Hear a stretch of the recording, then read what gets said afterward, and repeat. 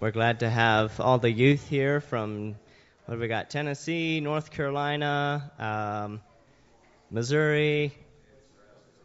Am I missing anywhere else? But it's a joy to be gathered together. And are you glad to be in the house of the Lord this morning? Say amen. Amen. Amen.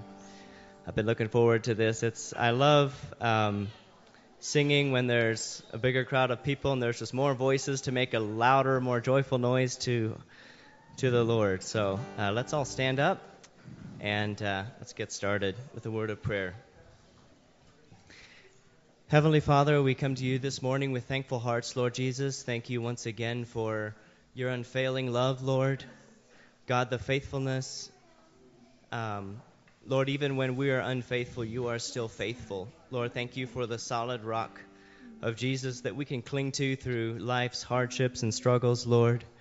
God, that you don't change, Lord, and that your word is true. Thank you, Jesus, for that. Lord, I believe that your Spirit is at work this morning, and I pray that God, you would just continue to work in the hearts of men, Lord, that you would draw souls to you, to know you, Lord Jesus, because Lord, you are life. And Lord, without you, everything is darkness and chaos, Lord.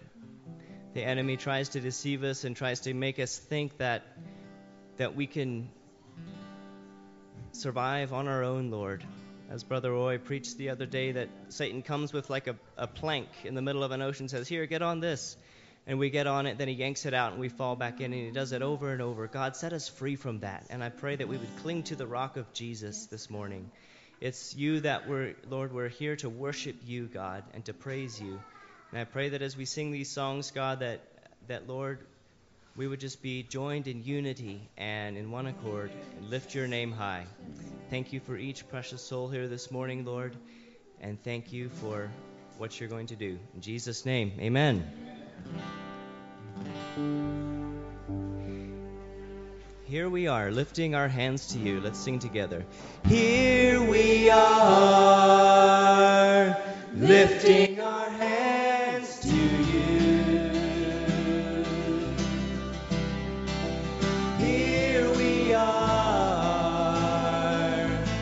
giving you thanks for all you do.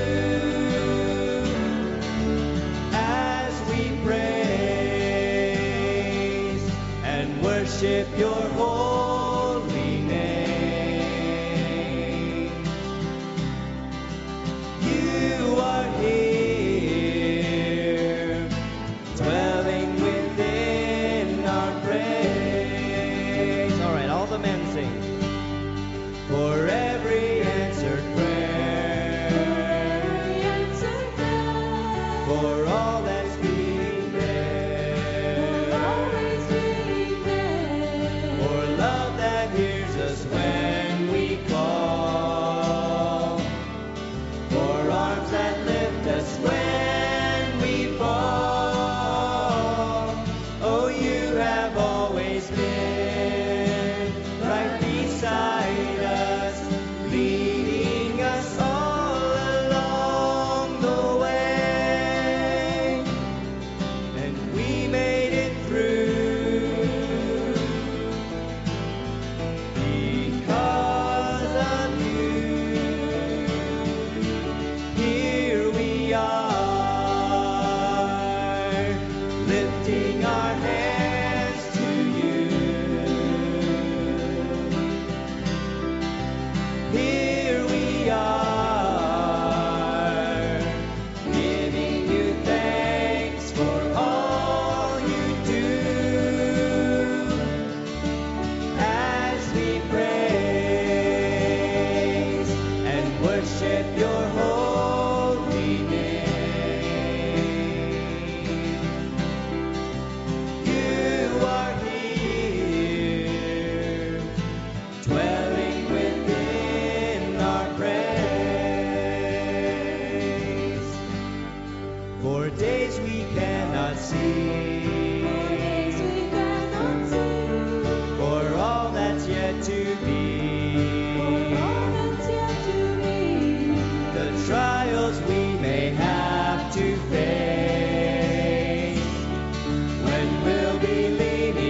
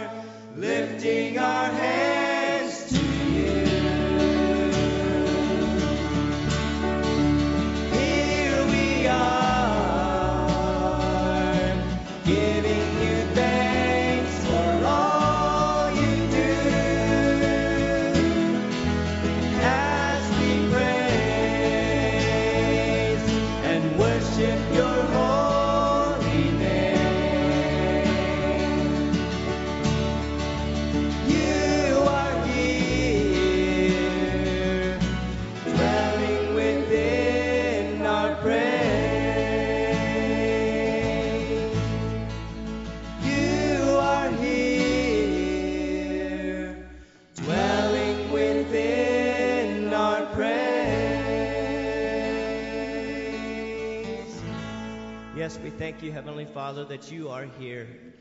Lord, your word says that you inhabit the praises of your people, Lord Jesus. And God, we just worship you this morning.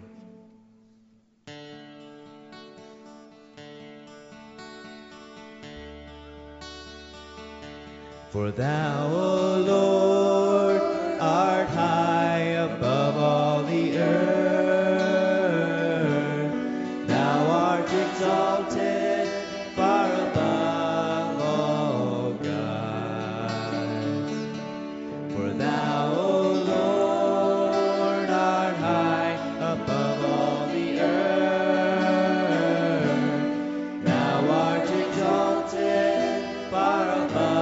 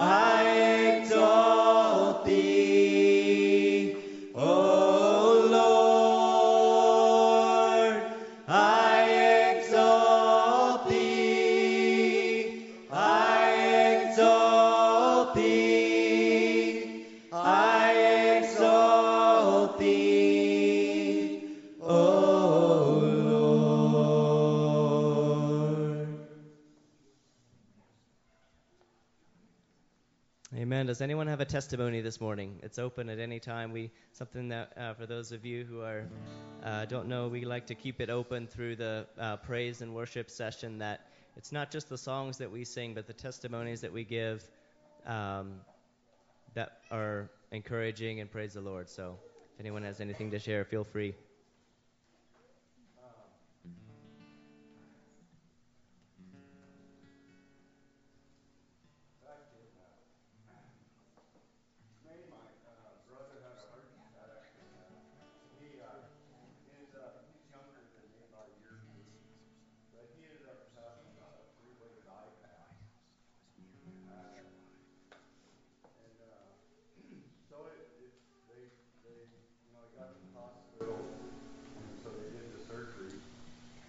But he had a staph infection, so it's like almost a month where he was just having a lot of problems, and it didn't look good. He's probably 58, I think, and we're just, my brother doesn't know the Lord, so I was really worried. But I was praying, and one day I fasted, and I knew I probably should have done more. And well, God gave me a dream one morning, and I wasn't sure what house I was in, but I walked into the room, and I didn't even know it was there, and I seen him standing by the wall, and smiling, and he looked younger.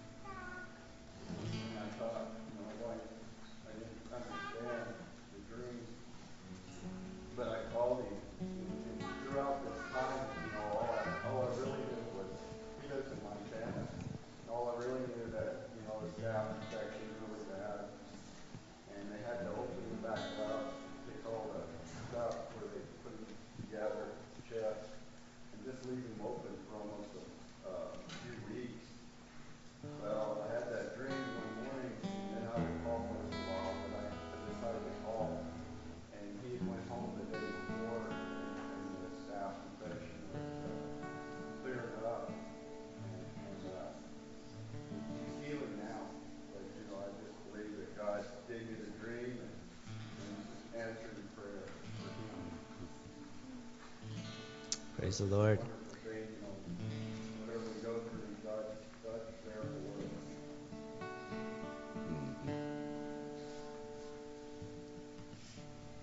us. You could be seated.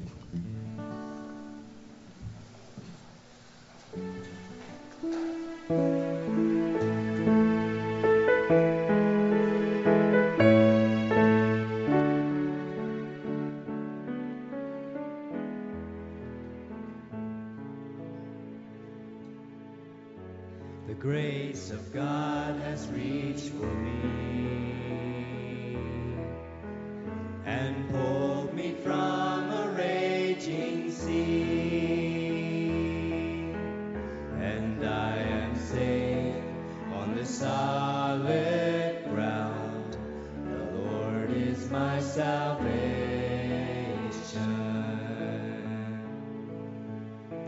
I will not fear when darkness falls. His strength will help me scale these walls. I'll see the dawn of the rising sun. The Lord is my salvation. Who is like the Lord our God, strong to save, faithful in love? My debt is paid and the victory won. The Lord is my salvation.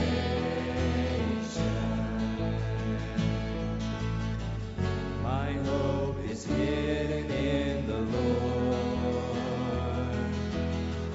He flowers He's promised of His word. When winter fades, I know spring will come. For the Lord is my salvation.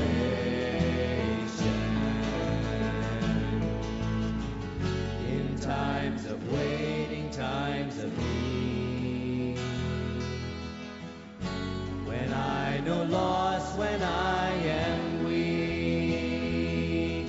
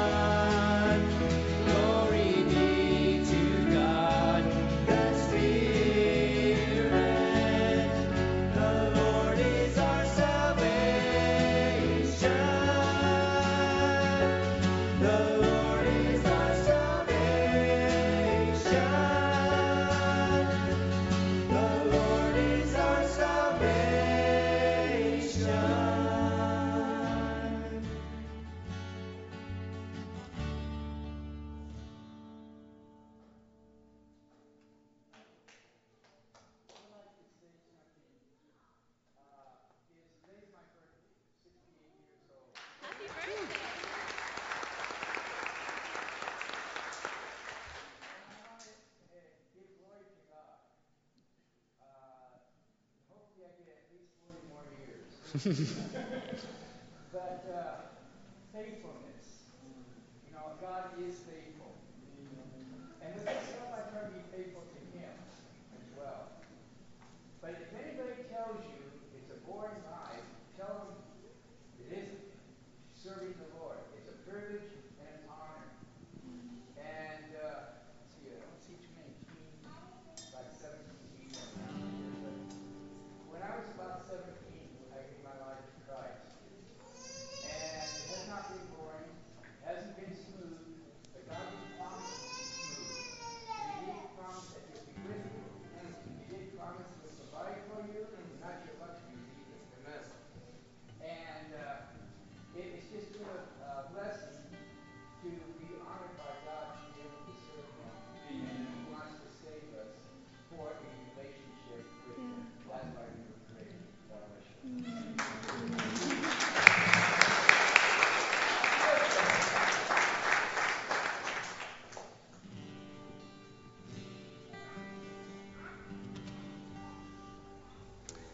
Let's sing the hymn, My Faith Has Found a Resting Place. And I love this song because, like we were reminded this past week, that the foundation of our faith is the Word of God, and then our faith, and our feelings go all over the place up there. But we don't go by feelings, we go by faith, which is founded on the Word of God. Amen? So has your faith found a resting place? I just want to ask that question for you guys this morning.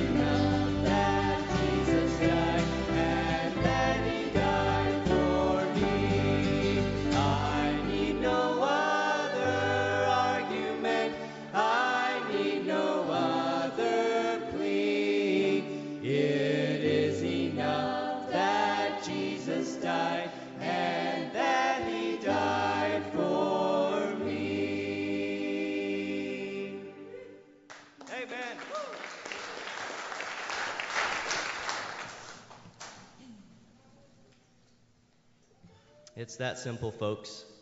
He died, and He died for you. It's not our works, it's not our intellect, it's not our knowledge, it's nothing but the blood of Jesus. Amen?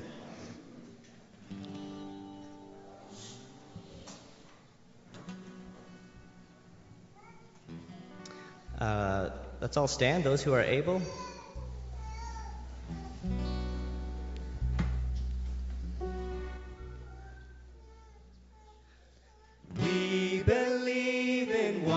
true God, Father, Spirit, Son.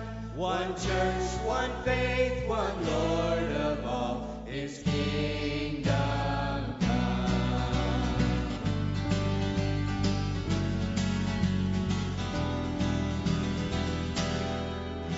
We believe in God the Father, Almighty Lord of life, Creator of the heavens, the earth, the sea, the sky. And we believe in Jesus, the only Son of God, born of the Virgin Mary, who lived as one of us. We believe in one true God, Father, Spirit, Son. One church, one faith, one Lord of all, His kingdom come.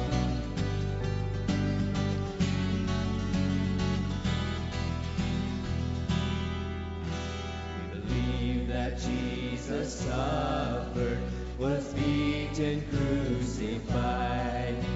He died and He was buried, entombed in darkest night. The third day rose victorious, ascended into heaven. He'll one day come to judge us, the living and the dead. We believe in one true God, Father, Spirit, Son. One church, one faith, one Lord of all, His kingdom come.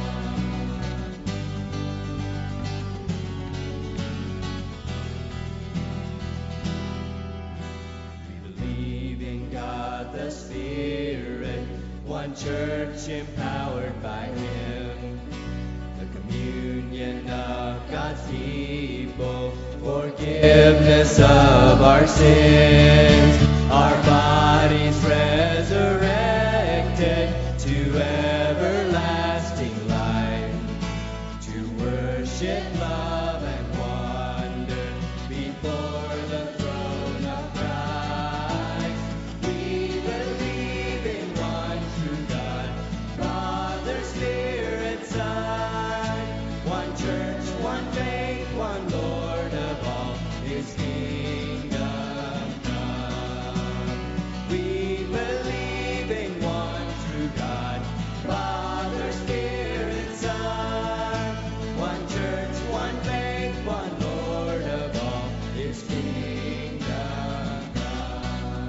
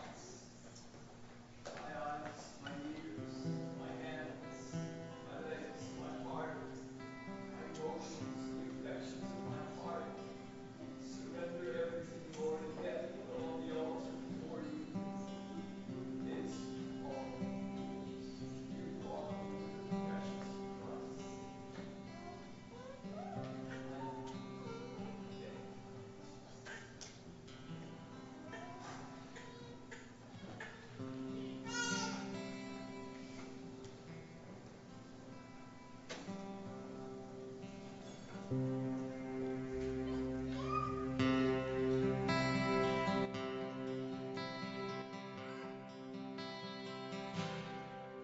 you feel the world is broken?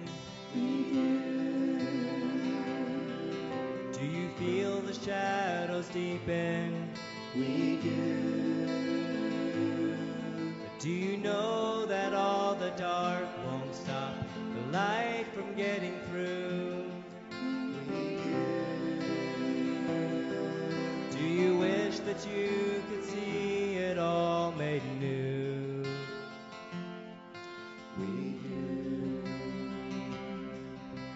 Is all creation groaning? Is a new creation coming? Is the glory of the Lord to be the light within our midst?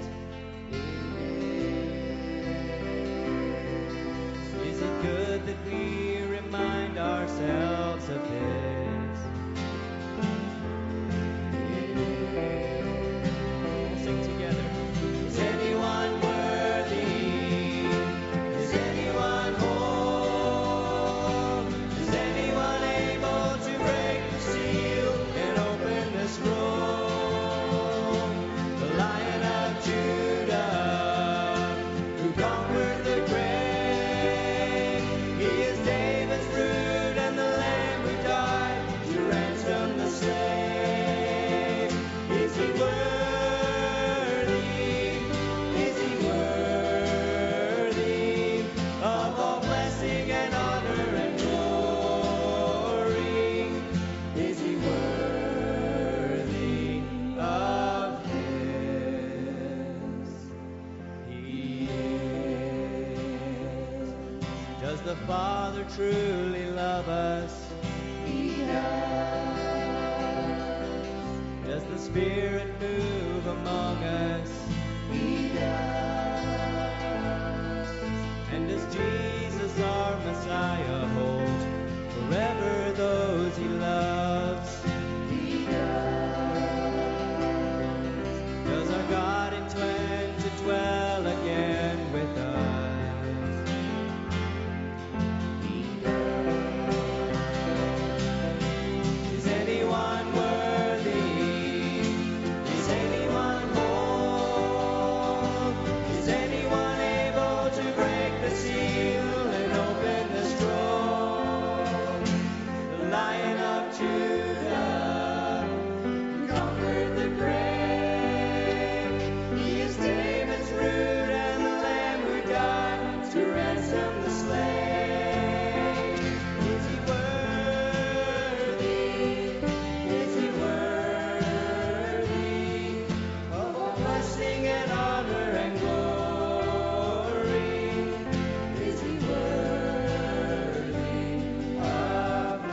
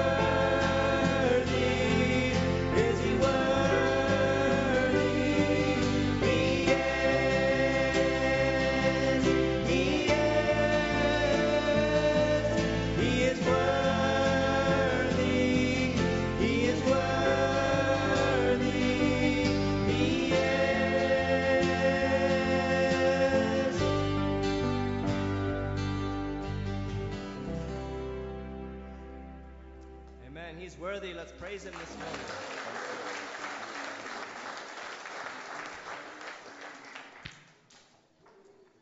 Thank you. You can be seated. And I think Carrie's going to have some kids' songs for us.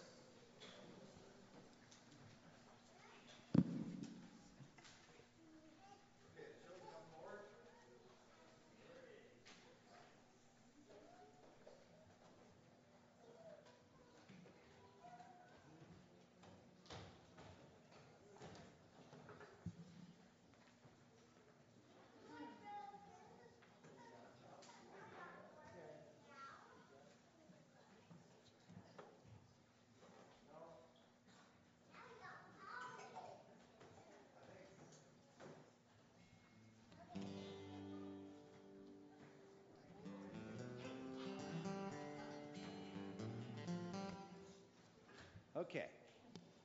Good morning. Hi. Hi. Everyone away from the post?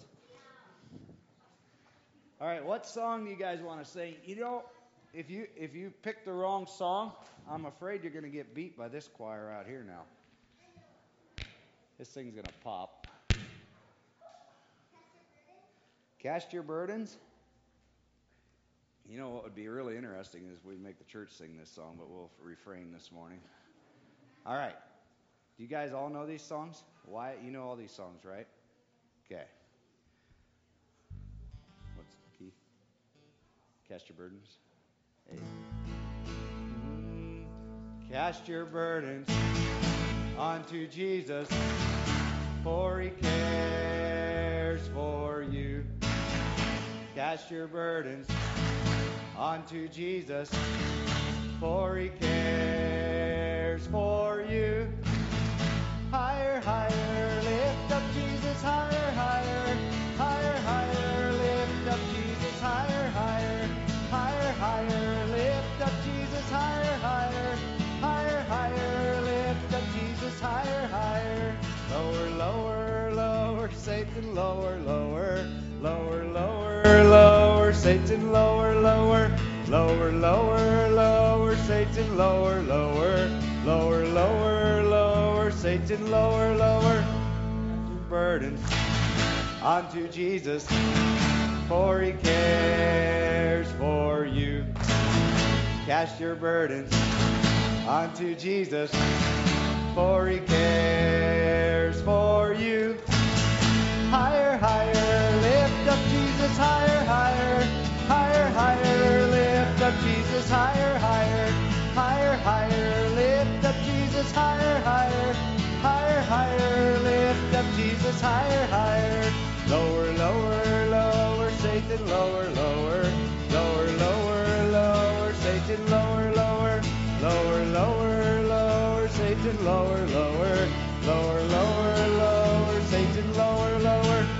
You're higher, lift up Jesus, higher, higher, higher, higher, lift up Jesus, higher, higher, higher, higher, lift up Jesus, higher, higher, higher, higher, lift up Jesus, higher, higher. Woo!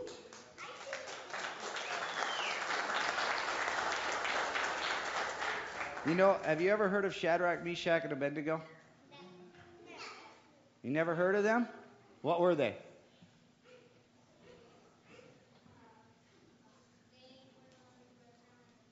Mm-hmm. They wouldn't bow down. Did you see Shadrach, Meshach, and Abednego all standing up here while you guys all hit the ground? All right. Good job, though. So you guys, what do you think? I've got the joy, joy, joy, joy. You guys think you can outdo these? You think so? Really? Well, that's kind of nice. All right.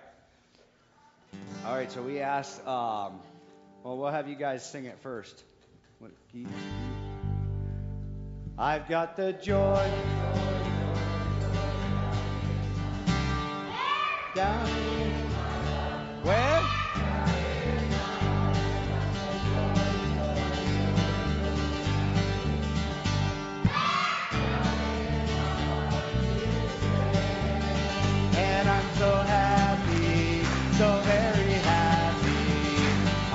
I've got the love of Jesus in my heart. And I'm so happy, so very happy. I've got the love of Jesus in my heart. I've got the wonderful love of my blessed Redeemer way down in the depths of my heart. Down in the depths of my heart. Down in the depths of my heart. I've got the wonderful love of my blessed Redeemer way down in the depths of my heart. Down in the depths of my heart to stay. And I'm so happy, so very happy. I've got the love of Jesus in my heart. And I'm so happy, so very happy.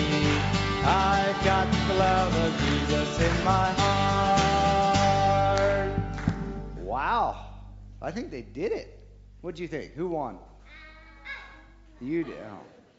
You're got a biased opinion. Okay. Well, we're going to give you one more chance. We're going to give you one more chance to say "We're louder than them." All right? You ready? I've got the peace that passes understanding. Yeah.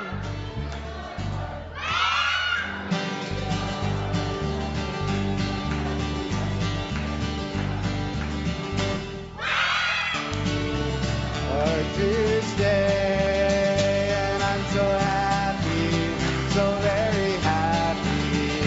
I've got the love of Jesus in my heart, and I'm so happy, so very happy. I've got the love of Jesus in my heart. I think you won. Good job. All right. Do you think you're ready to see some of these youth get wrapped up, tied up, tangled up? Okay, so all the youth stand up. Everybody below the age of, oh boy, we better go, 25? Huh? No, then it'd just be, you'd have to sit down. 25 and under, stand up. All right. So we're going to have the... Well, this is kind of fun, actually. All right. G again. G. All right, you guys got to show them how to do it. And then you guys can kind of grin at them. I don't care. I'm okay with that, all right? Because I pretty much bet they're going to get all a little wrapped up, tied up, all right? Wrapped up, tied up, tangled up in Jesus. Wrapped up, tied up, tangled up in Jesus, wrapped up, tied up, tangled up in Jesus, wrapped up, tied up, tangled up, wrapped up, tied up, tangled up, wrapped up, tied up, tangled up in God. I'm inside, outside, side to side in Jesus. I'm inside, outside, side to side in Jesus. I'm inside, outside, side to side in Jesus. I'm inside, outside, side to side. Inside, outside, side to side. Inside, outside, side to side in God. I'm upright, downright, living right in Jesus. I'm upright, downright, living right in Jesus. I'm upright, downright, living right in Jesus. I'm upright, downright, living right. Upright, downright, living right. Upright, downright, living right in God. You think they all got it? All right, let's slow it down. We're going to have to slow it down for something. Like Nevin, he was all over the place. Didn't you see Nevin? He was...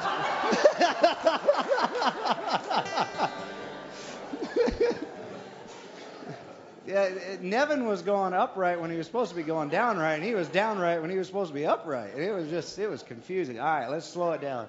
I'm wrapped up, tied up, tangled up in Jesus. Wrapped up, tied up, tangled up in Jesus. Wrapped up, tied up, tangled up in Jesus, wrapped up, tied up, tangled up, wrapped up, tied up, tangled up, wrapped up, tied up, tangled up in God.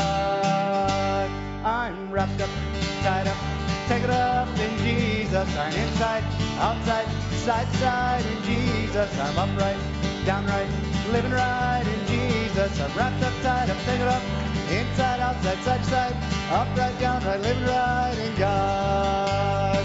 Woo!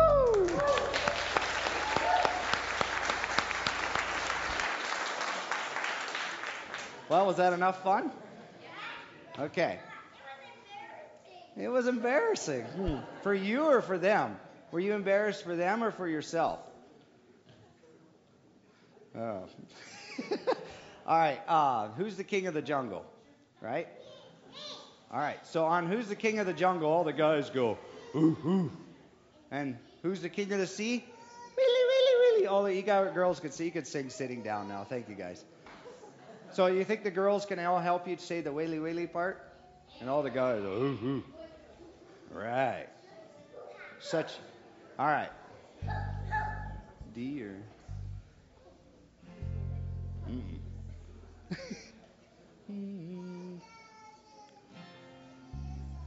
What you going, F? Who's the king of the jungle? Who's the king of the sea? Who's the king of the universe? And who's the king of me? I tell you, J-E-S-U-S. Yes, he's the king of me. He's the king of the universe, the jungle and the sea. Who's the king of the jungle? Who's the king of the sea? Who's the king of the universe? And who's the king of me? I tell you, J-E-S-U-S. Yes, he's the king of me. He's the king of the universe, the jungle and the sea. Willy, willy, willy. All right. All right. What's another one you guys want to? God's not dead? Mm-hmm. Can you sing to another song? Teach me another song? Maybe not this Sunday because I don't want to be embarrassing. Mm-hmm. All right, God's not dead. God's not dead, no, he is alive. God's not dead, no, he is alive. God's not dead, no, he is alive. I feel him in my hands, feel him in my feet, feel him in my heart, feel him in my soul. Woo! Feel him all over me. God's not dead, no, he is alive. God's not dead, no, he is alive. God's not dead, no, he is alive. I feel him in my hands, feel him in my feet, feel him in my heart, feel him in my soul. Woo! Feel him all over me. All right, one more. And you can torture them if you want. Huh? That's not tortureful enough. They all know it. No, we can do that one. Huh?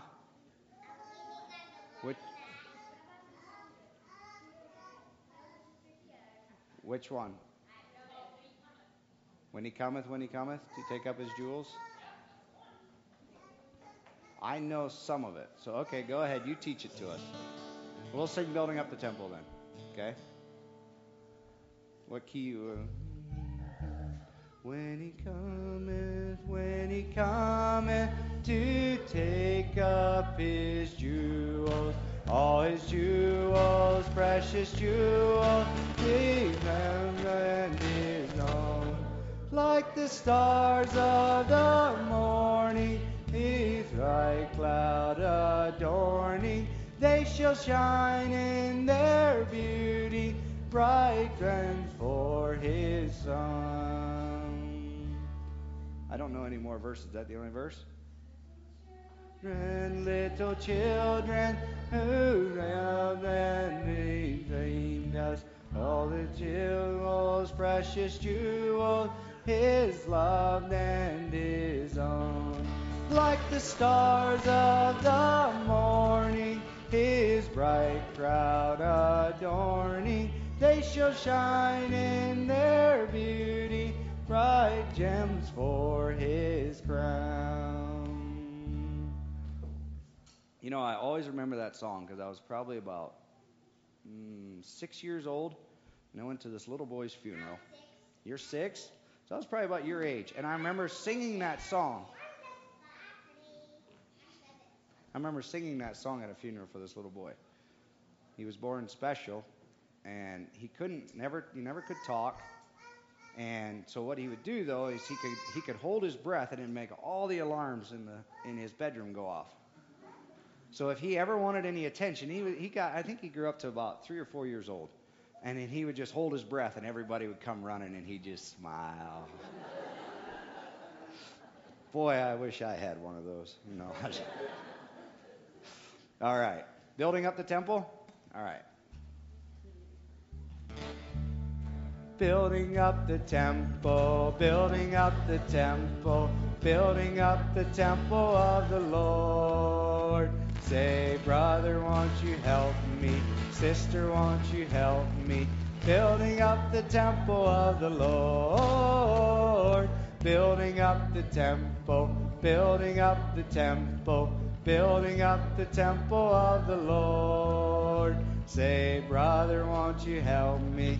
Sister, won't you help me? Building up the temple of the Lord. All right, good job. Thank you. You can go back.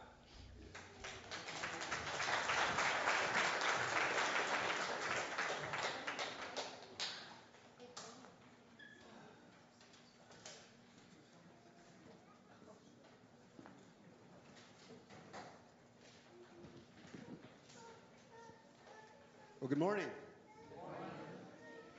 Thank you, kids. You did a great job. Big kids, too. Thank you for embarrassing my daughter. All right. Well, welcome to each one of you. I'm glad you're all here. And we've had a great time these last few days with the young people here. And the Lord has been at work in our lives. And this is kind of concluding our weekend with the youth, but we're glad that we have a full house here this morning of youth and not so youth, I guess I might say. So I'm glad you're all here. For those watching online, we welcome you as well. Just for a few announcements, we don't take an offering here in the church.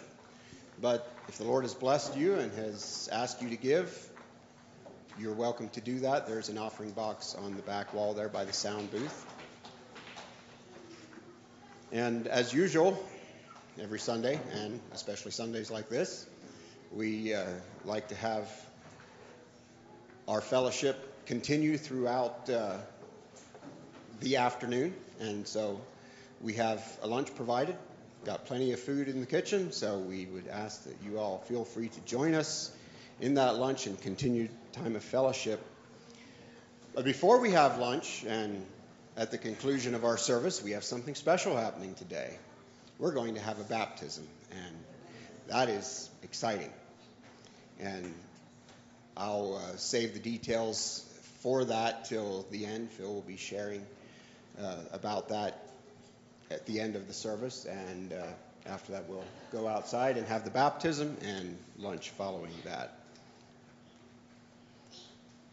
So for you young people, this service, or the close of this service, kind of wraps up our youth event, but activities will still be going on throughout the day. There will be a meal here this evening. You're probably going to get a lot of leftovers of what we had throughout the week here, but there will be food here for you. And if you are staying the night yet and traveling tomorrow, the lodging accommodations that you've had this week are good for tonight yet as well. For the local church and community, this Wednesday evening we have a Bible study here at the church at 7 o'clock. And all are welcome to that, adults, children alike. Bible study here Wednesday evening. Out in the foyer we have coffee and tea, and I think there's a few goodies out there that you can help yourselves to. I don't think you need the coffee to stay awake. I believe our speaker is going to be able to do that quite well, but you're welcome to help yourselves to that. There's also some literature and materials on our table out there that you're welcome to help yourselves to as well. Once again, Brother Roy Daniels from South Africa will be speaking the word to us. So come on up here, Brother Roy, and we'll have a word of prayer, and I'll turn the time over to you. Father, once again, I thank you for bringing us to this place and for giving us this opportunity to come together and to worship you and to hear your word. I thank you for my brother Roy and the gift that you have given him of preaching your word and your salvation with clarity and with truth. And I pray that once again this morning you would anoint his lips and that the words that we hear would be your message, and that it would convict us to grow closer to you and to have fully surrendered lives to you and to your purpose.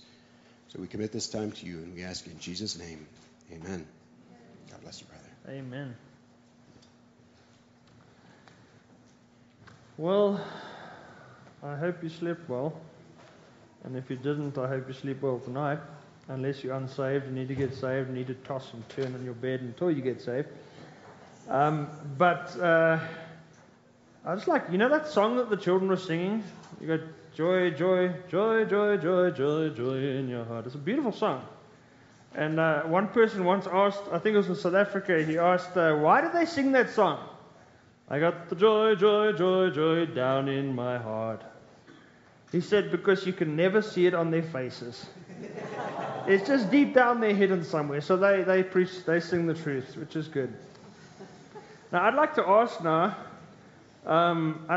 a question, and the question is, are there any smokers here? Any smokers? Be honest. I'd like to know if there's any smokers here. Put your hands up, please. I'd appreciate that. Nobody. You know, I was at a church once, and it was a charity church. Some of you might know what that is. And I sat there with all their nice head coverings and all their beautiful clothes. And one of the elders stood up and he said, I'm going to pray. He said, oh God, bless the smokers.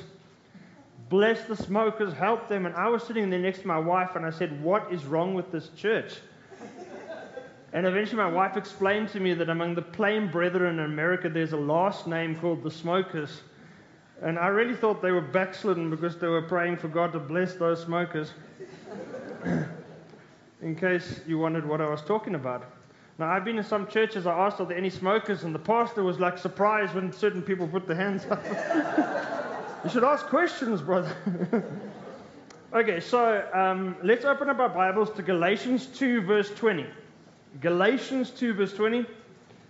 And I'm going to touch the tip of the iceberg of a topic that is extremely important to God in the Bible and also to us as Christians in many different ways. And we're going to look at encouragement, we're going to look at suffering, and when Christians suffer. And when it comes to this, before we read that verse, there are 5, and I'm sure every single one of you will agree with me when I say that there are 5 different areas that you could look at when it comes to Christians suffering. And the first is, what is suffering? And under that you would say, who suffers and how do they suffer? What is suffering? The second of the 5 points that you could study as a church, as an individual, as a Christian, is why does God allow suffering? That's very important today. You have books by atheists in their millions sold across the world. Sometimes the whole book, sometimes one book is is basically showing that God is cruel because of suffering. So why does God allow it? And the third thing is, how does God encourage us as Christians when we suffer?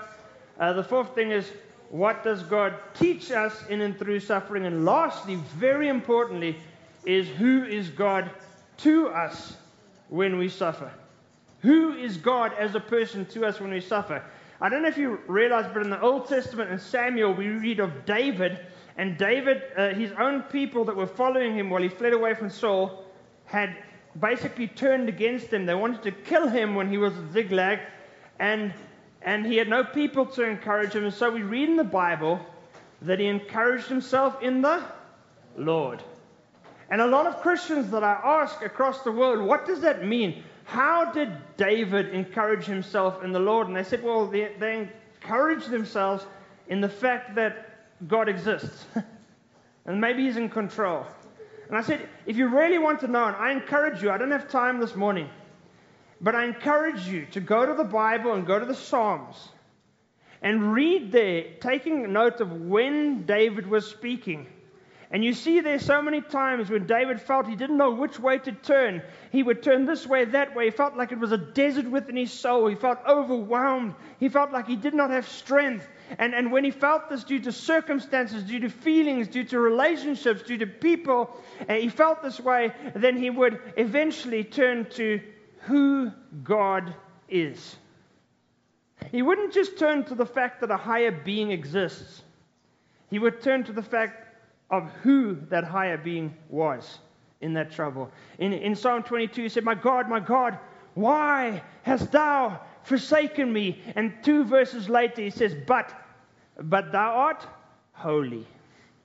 He turned to who God was. Thou art merciful. Thou art creator. Thou art sovereign. Thou art the possessor of heaven and earth. We are at your mercy, dear Father. Thou art love. Thou art eternal, infinite, life, truth, which is reality. Thou art justice, which is equality. Thou art everywhere. Thou seest all things. Thou knowest all things. You know when I sin in the dark. But you also know, dear Father, when I struggle and no other person knows about it. God, you are gracious. You are pure. You are faithful. You are good. You are never changing. He would turn from life that discouraged him, and he would turn to who God was, and he would encourage himself in the Lord, not just in the fact that somebody existed that was bigger than him. Study it. It will change your life when you go through hard times. Due to the legality and pharisaical nature of the pastor here, I've only got a certain amount of time to preach, and so I'm only going to look at one of these topics. I wish I had time to take you through these different topics, but I'm just going to take you through one of them. Just the first one. What is suffering? And there's a lot of encouragement in this, and specifically under the shall we say, the umbrella of who suffers and how they suffer. With that thought, let's go to prayer, and then we're going to look at this. Dear Father, I thank you so much. We're going to have some baptisms today if Jesus doesn't come first. We thank you so much for the Word of God, 66 books where you just shone. You shone the light of your Word. It's for our feet, dear Father. We don't have to fall into holes that Satan digs for us, because we can see the path wherein we should go through Jesus Christ, but according to your Word. And Father, I'd like to pray this morning that you who said, I am the God of all comfort, even I am he that comforteth thee, that you, dear Father, would come to those that feel like they're in darkness and they can never get out, never see light, dear Father, that you would come to them and encourage them and lift them up and strengthen them as only God can through Jesus Christ. Father, I pray this in Jesus' name. Oh God, you've done it before. Will you not do it again? Amen. Now, right off the bat, before we get to some illustrations and some other verses, I'd just like to say that there's a lot of error. I make mistakes. Other preachers make mistakes. But there's a lot of error when it comes to preaching on suffering, encouragement, and these type of things. And I've sat under godly preachers who pray for hours a day, and they read their Bible for hours, and God has used them. And I sometimes they stagger me because they say something that's not the truth. Many churches in America, I've sat under a preacher, and he will have a whole lot of people there, and he'll quote this verse that we're going to read together, Galatians 2, verse 20. I am crucified with Christ. Nevertheless I live, yet not I, but Christ liveth in me. And the life which I now live in the flesh, I live by the faith of the Son of God, who loved me and gave himself for me. What a beautiful verse. We cannot get strength to be dead to the world, but through the crucified Savior who rose again and can live through us.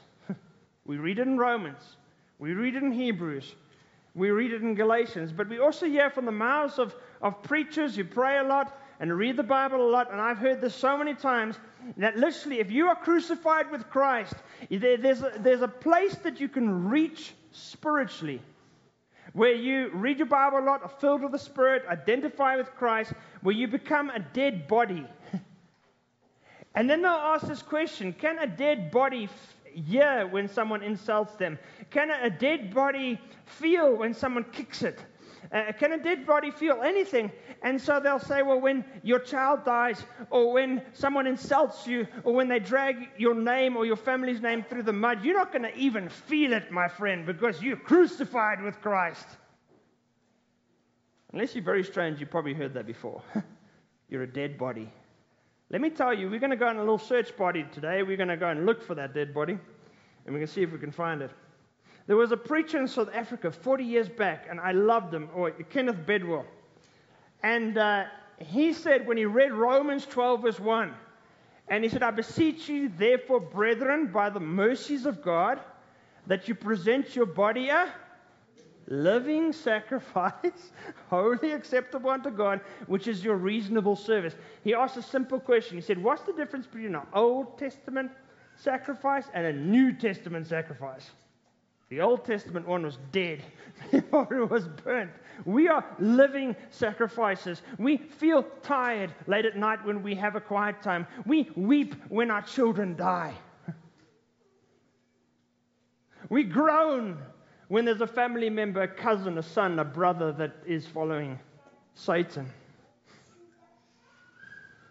And it doesn't make us unspiritual. Satan come, and I've seen people in bondage for 20, 30 years where they feel, wherever they feel even slightly down about anything in life, then they're not obeying the Bible, and they basically are sinning and not filled with the Spirit and not crucified with Christ. You see, one of the biggest problems we have in the church and in cults is that people run away with verses like a runaway train.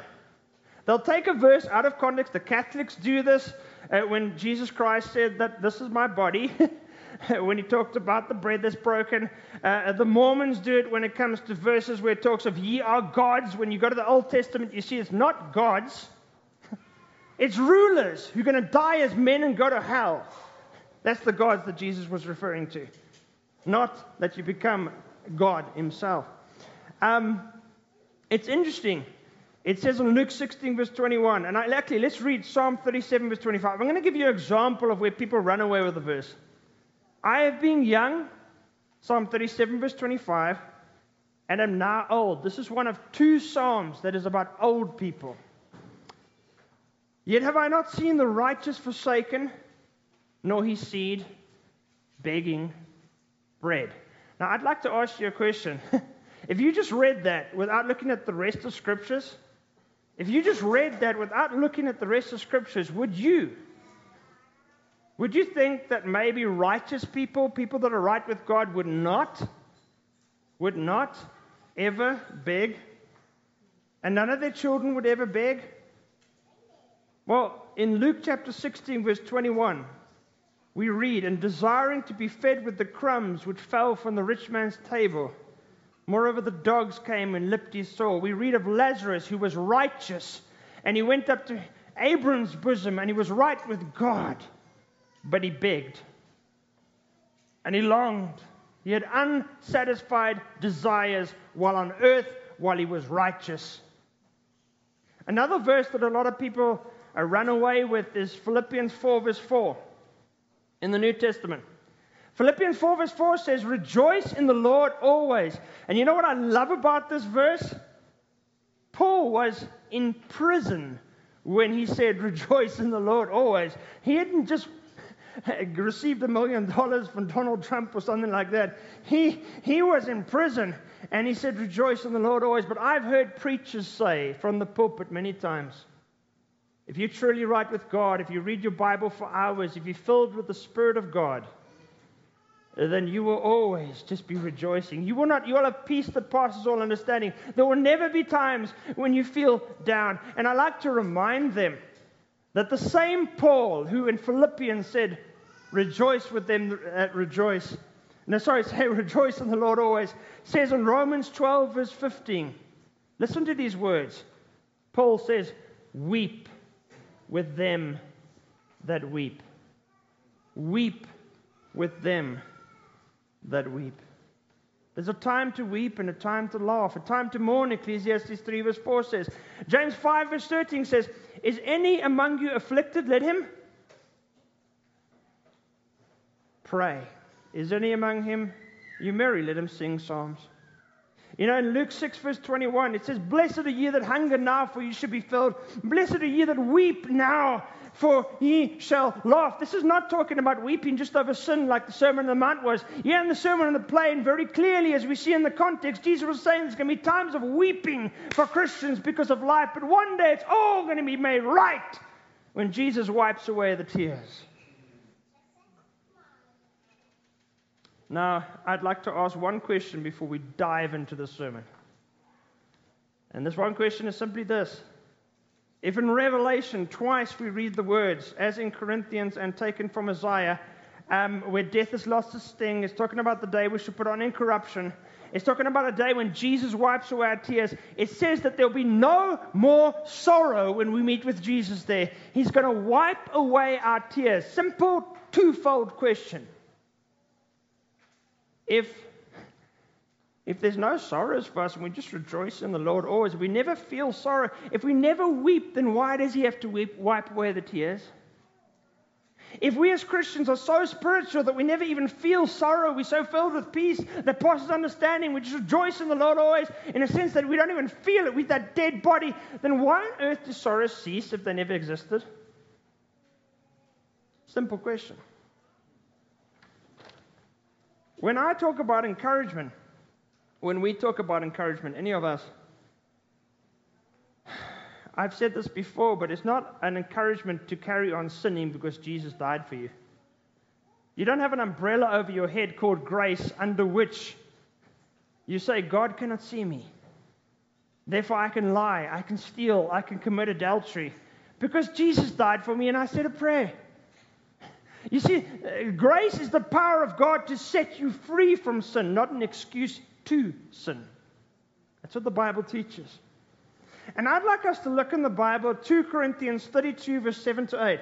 2 Corinthians 32, verse 7 to 8. Here we have a man called Hezekiah. His father was an ungodly man who brought gods from Damascus, filled the land with heathen gods, destroyed the temple, made it filthy, and even made the Levites very discouraged because he put evil people in their place.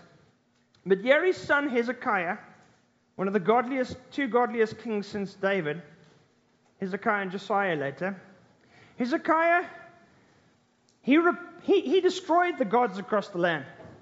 Not only that, he went to the temple and he repaired the doors. And after that, he cleansed the temple and he reinstated the daily sacrifice. And he reinstated the Passover. And it was wonderful. It's a bit like a church where people are watching movies where the Lord's name is in vain and there's swear words and there's women and men that are not properly dressed and they're doing evil together and they say they're Christians on Sunday. And then God starts to work in their lives and they clean ship and they repent and they make right and they forgive each other and ask forgiveness for the bitterness towards other Christians. And they really seem to follow God. But what's amazing is that Satan does not like it. Satan does not like it when God's people make right with him. And so Satan sent his servant Sennacherib king of Assyria, a prince of Assyria, and he came there with a big army, a massive army, and he started to take the little towns out. And then after taking the little towns out, Hezekiah realized he's going to come to Jerusalem with this massive army. And so he got the priests together, and he got the princes together, and he asked their advice, and they stopped the spring and the brook, the springs and the brook which flowed through the midst of the land. They didn't want water for this army that was coming. They repaired the Tower of Milo, and the inner and outer wall of Jerusalem they rebuilt, and they prepared shields and darts in abundance. They prepared as best they could. And then Hezekiah, looking at his people, facing this massive circumstantial discouragement, the people of God who had made right with God, who had destroyed those idols and the evil things in the land, and now Satan was coming to discourage them through circumstances, as he will do in every Christian's life. And Hezekiah tried to encourage the people of God. He said these words. God sent his servant Hezekiah to say, verse 78, "Be strong and courageous. Be not afraid nor dismayed for the king of Assyria, nor for all the multitude that be with him. For there be more with us than be with him. With him is an arm of flesh, but with us is the Lord our God to help us and to fight our battles." Now remember these words. Look how precious this is. This is absolutely amazing. And the people rested themselves in the words of Hezekiah, king of Israel. Isn't that beautiful? They said, "Oh, that's the truth. I'm going to be encouraged by that. I'm standing on these words." Do you think Satan keeps quiet when God encourages you? Sennacherib came, and he spoke in 2 Chronicles 32, verse 11 and 14. "Doth not Hezekiah persuade you to give over yourselves to die by famine and thirst? The Lord our God shall deliver you." The Lord our God, saying, "The Lord our God shall deliver us out of the hand of the king of Assyria. Who was there among all the gods of the nations that my father destroyed, utterly destroyed, that could deliver those people out of mine hand, that your God should be able to deliver you out of mine hand?" Now, I'd like to suggest something here today. Satan wants to tempt us to sin. I don't know, you all have experienced that. But when it comes to a person who by God's grace is seeking to be surrendered to God and to do the right thing according to his word, when circumstantial discouragement comes into your life, there will be two voices. The one is the voice of Satan to discourage you, and the other voice will be the voice of God to encourage you through life. And you have to, as a Christian, learn to recognize the voice of God, which comes in different ways. There's 4 main different ways in which the voice of God comes, totally different from each other, where God comes in different ways to encourage Christians, and you have to be able to recognize God's voice and rest in it. That's what God wants us to learn as Christians. Now, in South Africa, years back, there was a guy. He was a drunkard. I know this guy very well. He's retired now. He's almost 90 years old. And this drunkard, who used to get drunk all the time, also liked to beat people up. And he had a gun and he shot somebody because he didn't like him. He was a nice little sinner, but he got wonderfully saved. Jesus set him free. And he went to the same Bible college my dad went to, and which I went to many years later. And there at the Bible college on Friday evening, the students stand and they give the students a chance to preach. And so he stood up for the first time to preach. He looked up, he looked down, he looked up, and he fainted. It was wonderful. Now that's funny. I hope it's funny, else you don't have a sense of humor. But you can imagine, even though it was funny, the story, how much ammunition Satan would have with a person like that to discourage them. He felt he wasn't good to preach. He was pathetic in his abilities, and he came from a bad background. And exactly that happened. For a few years as he was at Bible college, all the way through, he felt like a failure. He would think, why am I here? All these guys are from good backgrounds. All these guys can speak well. They've got talents. And here I am, and I'm just a mess. I've got struggles. I've got things from the past that I'm struggling to get through. And he would think that I should give up. And eventually he came through Bible college, got his diploma, and he got his first time to preach in a church. And he stood there, and he preached, but he felt so down that while he preached, he basically just read his notes and waffled through it, stuttering. And while he was looking down, not looking up at the people in the crowd, something was saying to him, why are you here? You pathetic. You stupid. You unworthy. Get back to the secular world. And he decided while he was going through that sermon that he was going to listen to that voice and that he was going to resign after that message and he was going to go back to the secular world. Well, at the end of that sermon, he said a little prayer and he said, Jesus, please bless this message in Jesus Christ's name. Amen. And as he said amen, now this does not always happen. But as he said amen, he looked up and people everywhere were starting to cry. God had come in that church like he had not come before. They gathered into groups. They started confessing their sins to each other with transparency. There was brokenness. There was forgiveness going on between the brothers all over, brokenness they had not had in many, many, many years. And suddenly he realized, for years and years, I've been listening to the wrong voice. He went on to preach across our country for over 50 years. Souls were saved all over. He went to a prostitute in the street. Prostitutes were saved. They were cleansed. They became missionaries. He led drunkards to the Lord.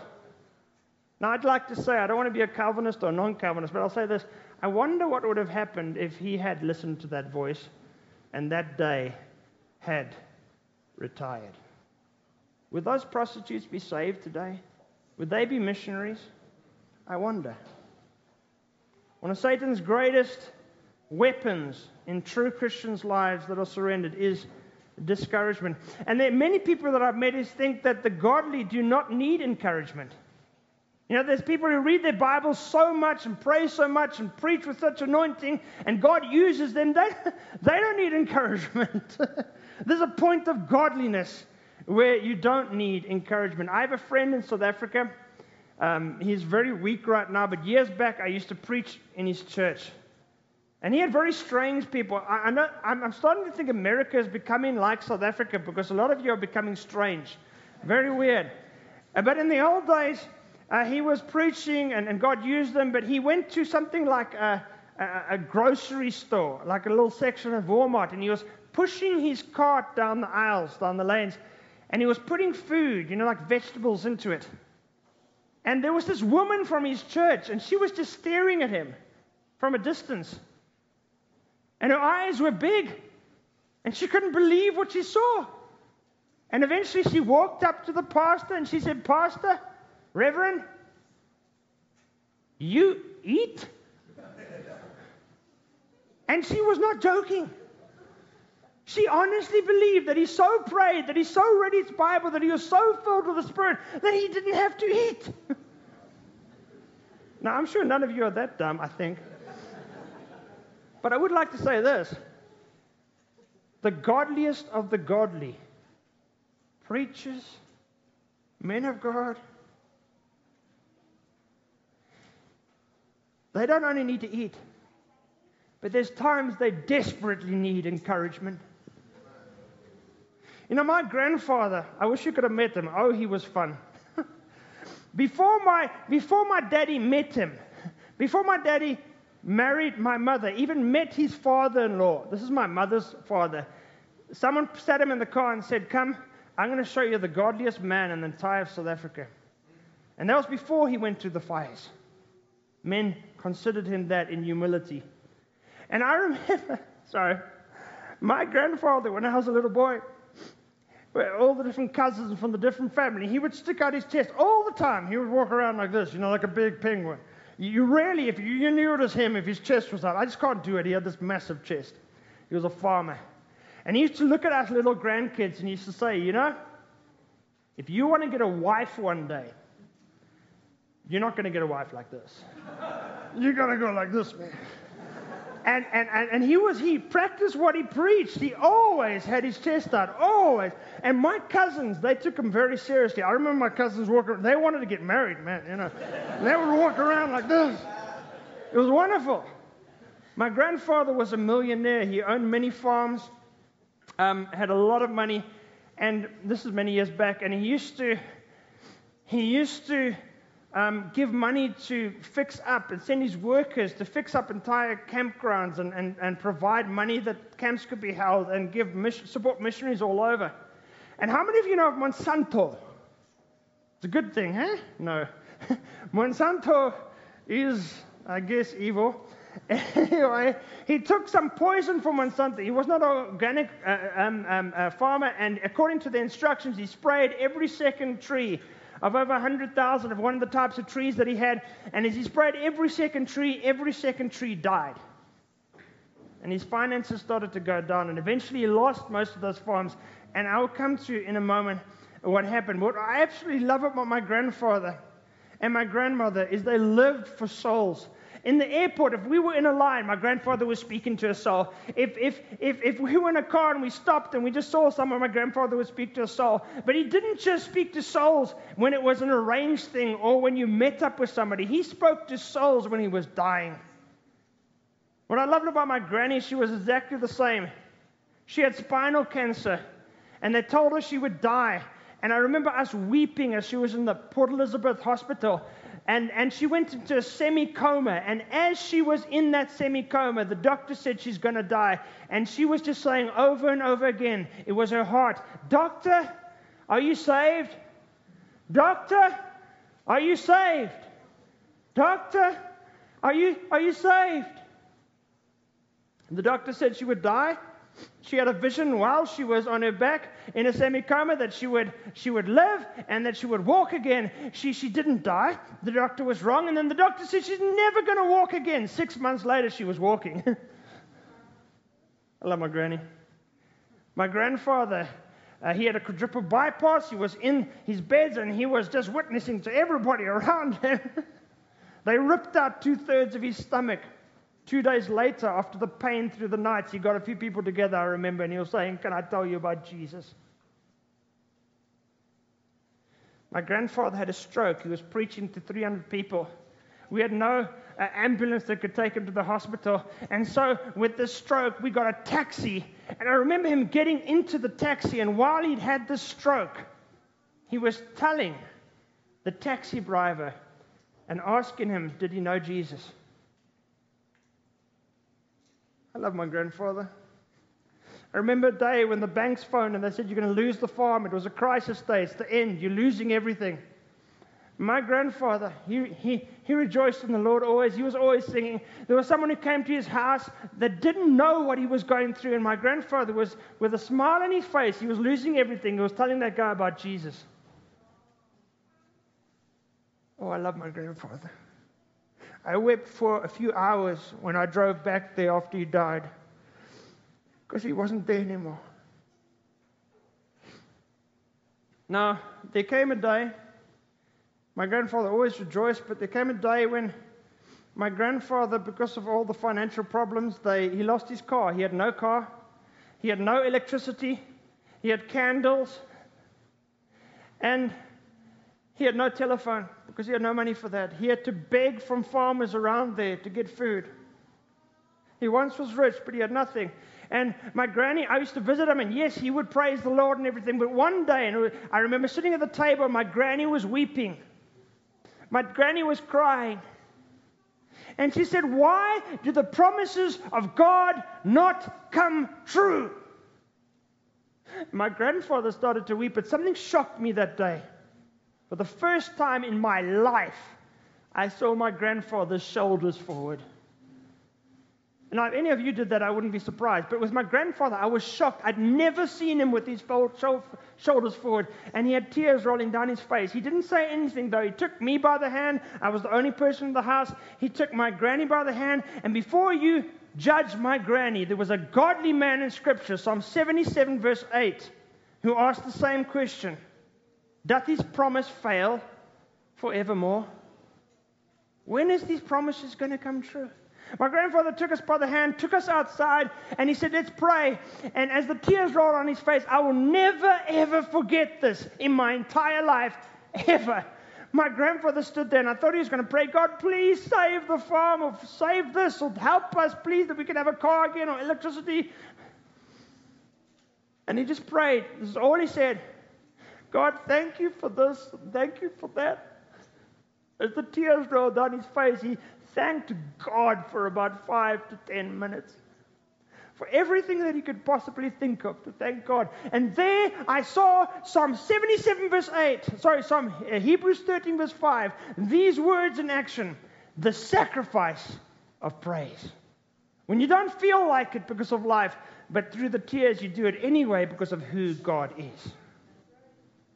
Now, a lot of people, we talk about what is suffering. Well, sometimes you can suffer because you have physical things or something happens, or you can suffer emotionally, and sometimes you suffer because of someone else. They might have cancer and you love them, and as they're dying, I remember my grandfather dying of cancer. It wasn't so bad.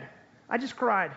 But when my granny died of cancer, she had throat cancer, and so for 3 weeks she choked to death, not able to eat. She starved and choked to death, and for me that was very hard. I suffered because she suffered.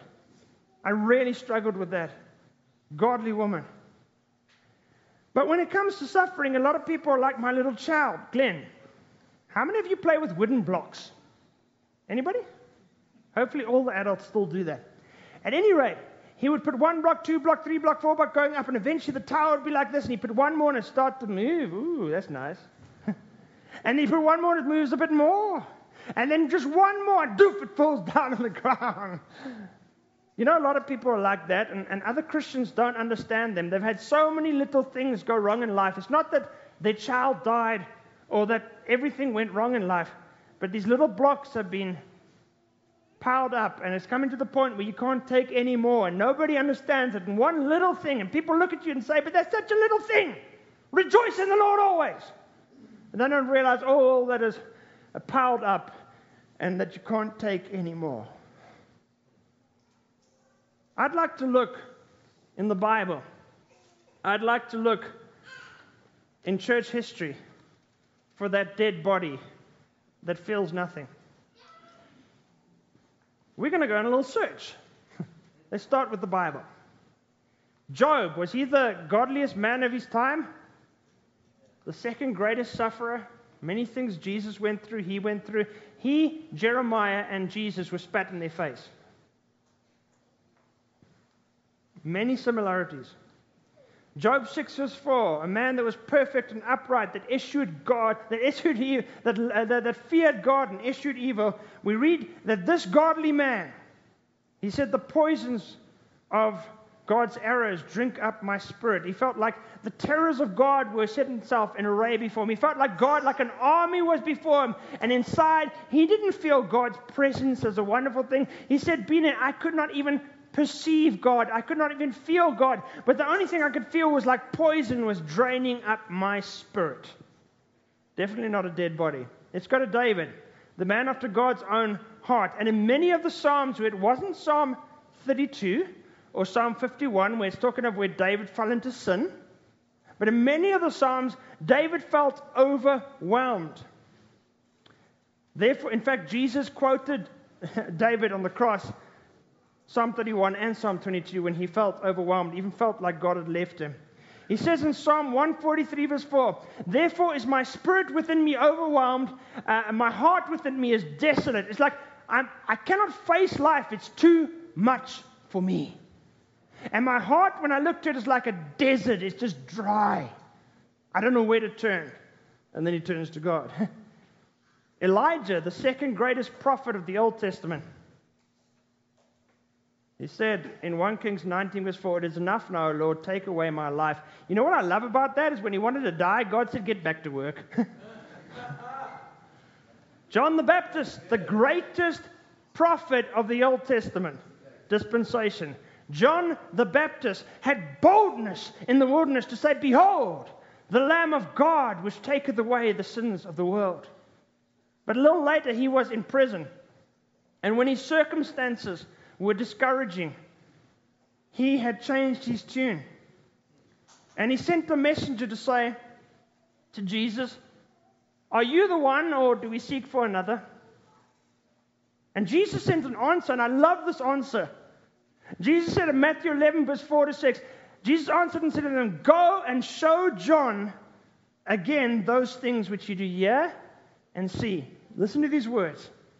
"The blind receive their sight, and the lame walk, and the lepers are cleansed, and the deaf hear, and the dead are raised up, and the poor have the gospel preached to them.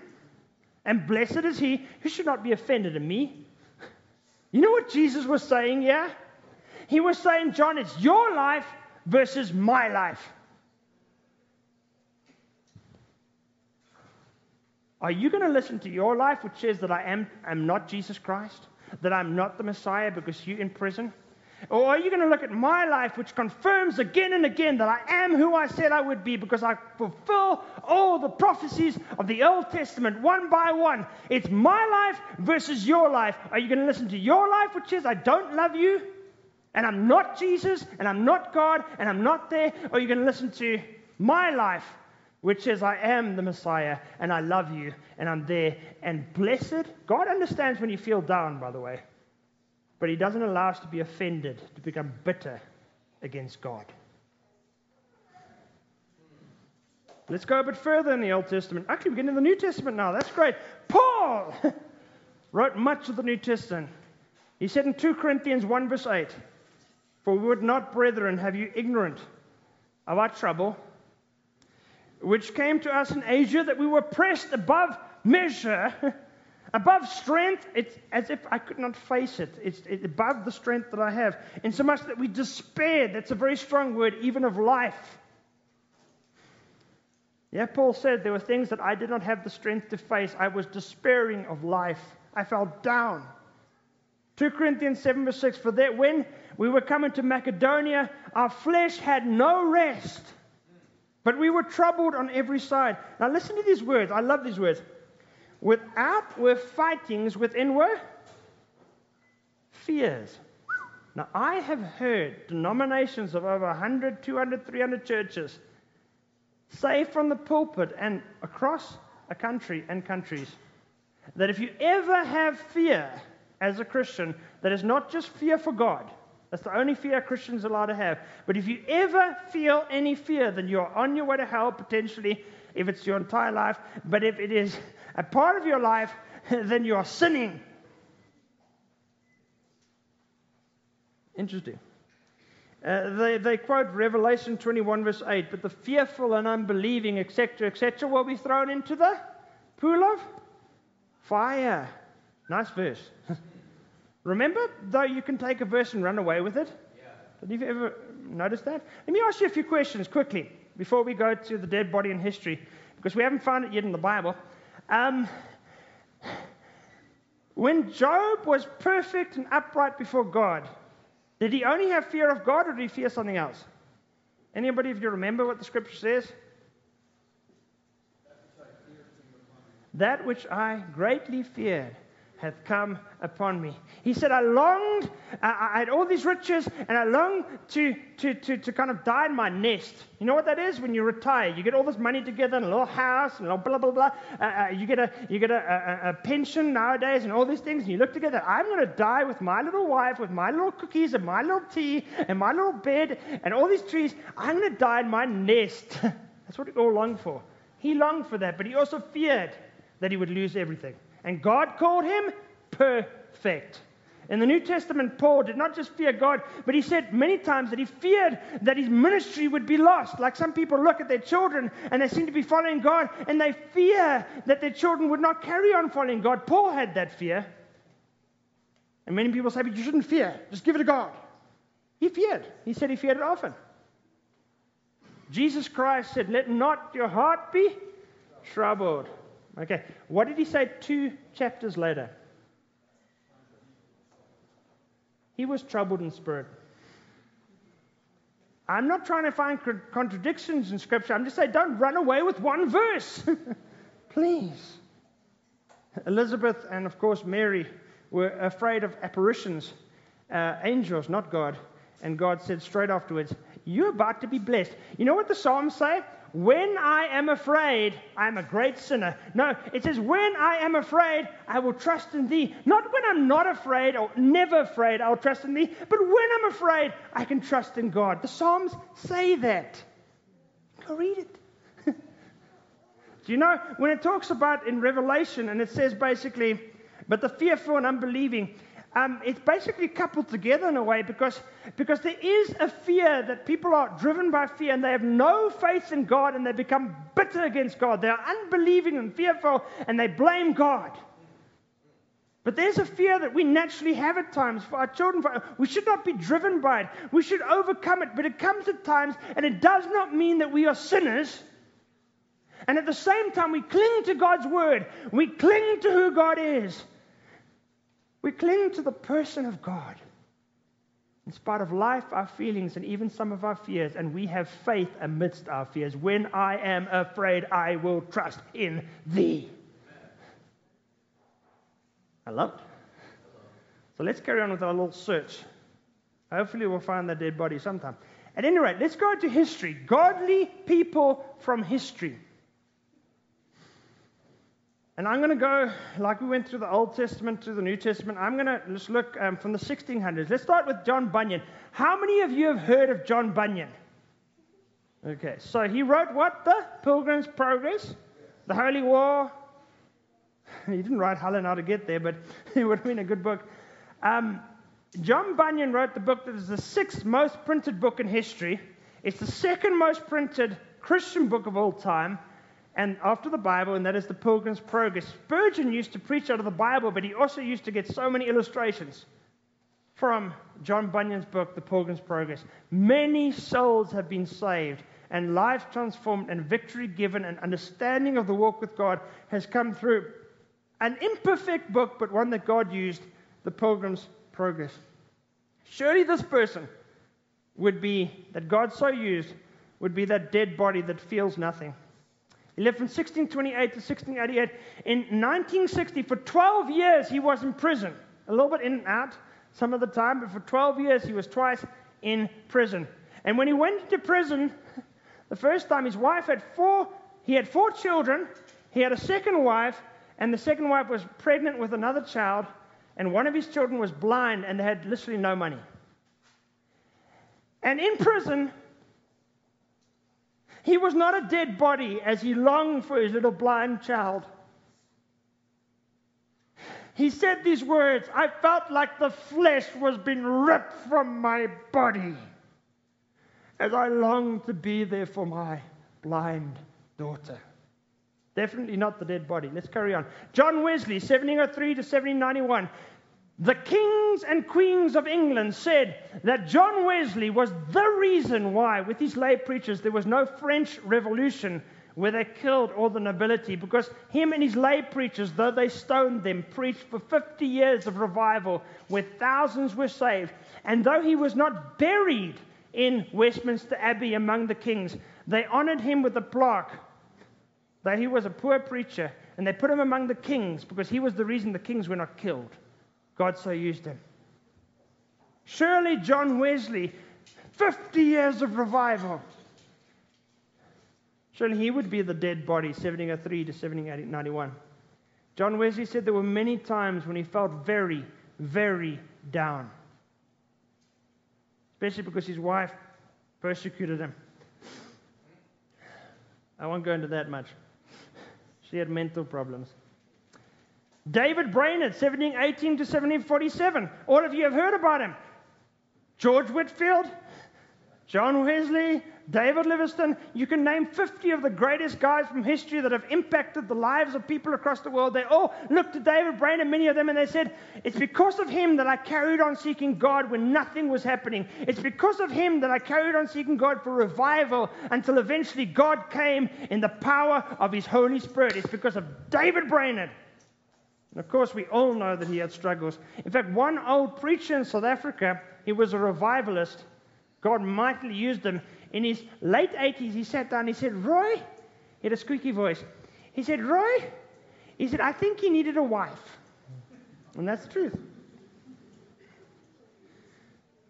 Well, let's go a little bit further. We've gone from the 1600s to the early 1700s. Now, John Asbury, 1745 to 1860, the greatest of John Wesley's converts.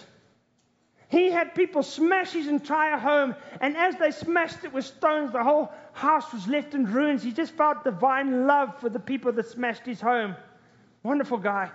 I mean, those lay preachers, they would stone them, throw them off cliffs. They would climb back up in their blood, go back to the towns that had stoned them and preached to them again. No wonder there was revival. But you know what he said? Though he went to America and had revival and thousands of people got saved. Thousands radically saved. Asbury said in his journal as I was reading through it, there were so many times that I would bring a drunkard to the Lord who stayed saved for years afterwards. But after I'd brought that drunkard to the Lord, an hour later, I would feel like a terrifying sinner. I would feel so down. And the reason in his life was because he made Christianity such a high standard that even above the scriptures, that even he could not reach it. And he felt like a failure that God used him. Now what about, let's go a little bit further, 1788 to 1850, Adoniram Judson. He was the second, everybody knows about Adoniram Judson. He was the second missionary that was sent out officially to foreign heathen lands. The first was George Leslie, 1779, who was 1779, who was an emancipated slave who went to Jamaica. I hear a lot of people in America say Adoniram Judson was the first one, but there was one before him to heathen lands.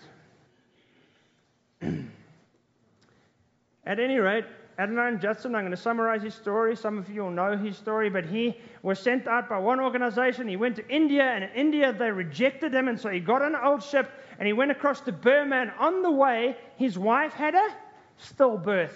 The baby came out and died. And when he came to Burma, him and his wife looked at each other. His wife was a bit more cheerful than him, but his wife and him looked at each other, and they said that it was the worst decision they ever made in their entire life that they went to as missionaries to another country. And after a while, they hadn't had souls saved for a few years, and they started getting letters. It was the second missionary organization. Again, I don't have time for all that, but they got a letter, and the letter said, "You are a bad missionary. Where are the souls that you promised us?" Very, very, that's generally Americans. They're extremely encouraging when you go on the mission field. And then he wrote a few souls got saved, and then he was chucked into prison.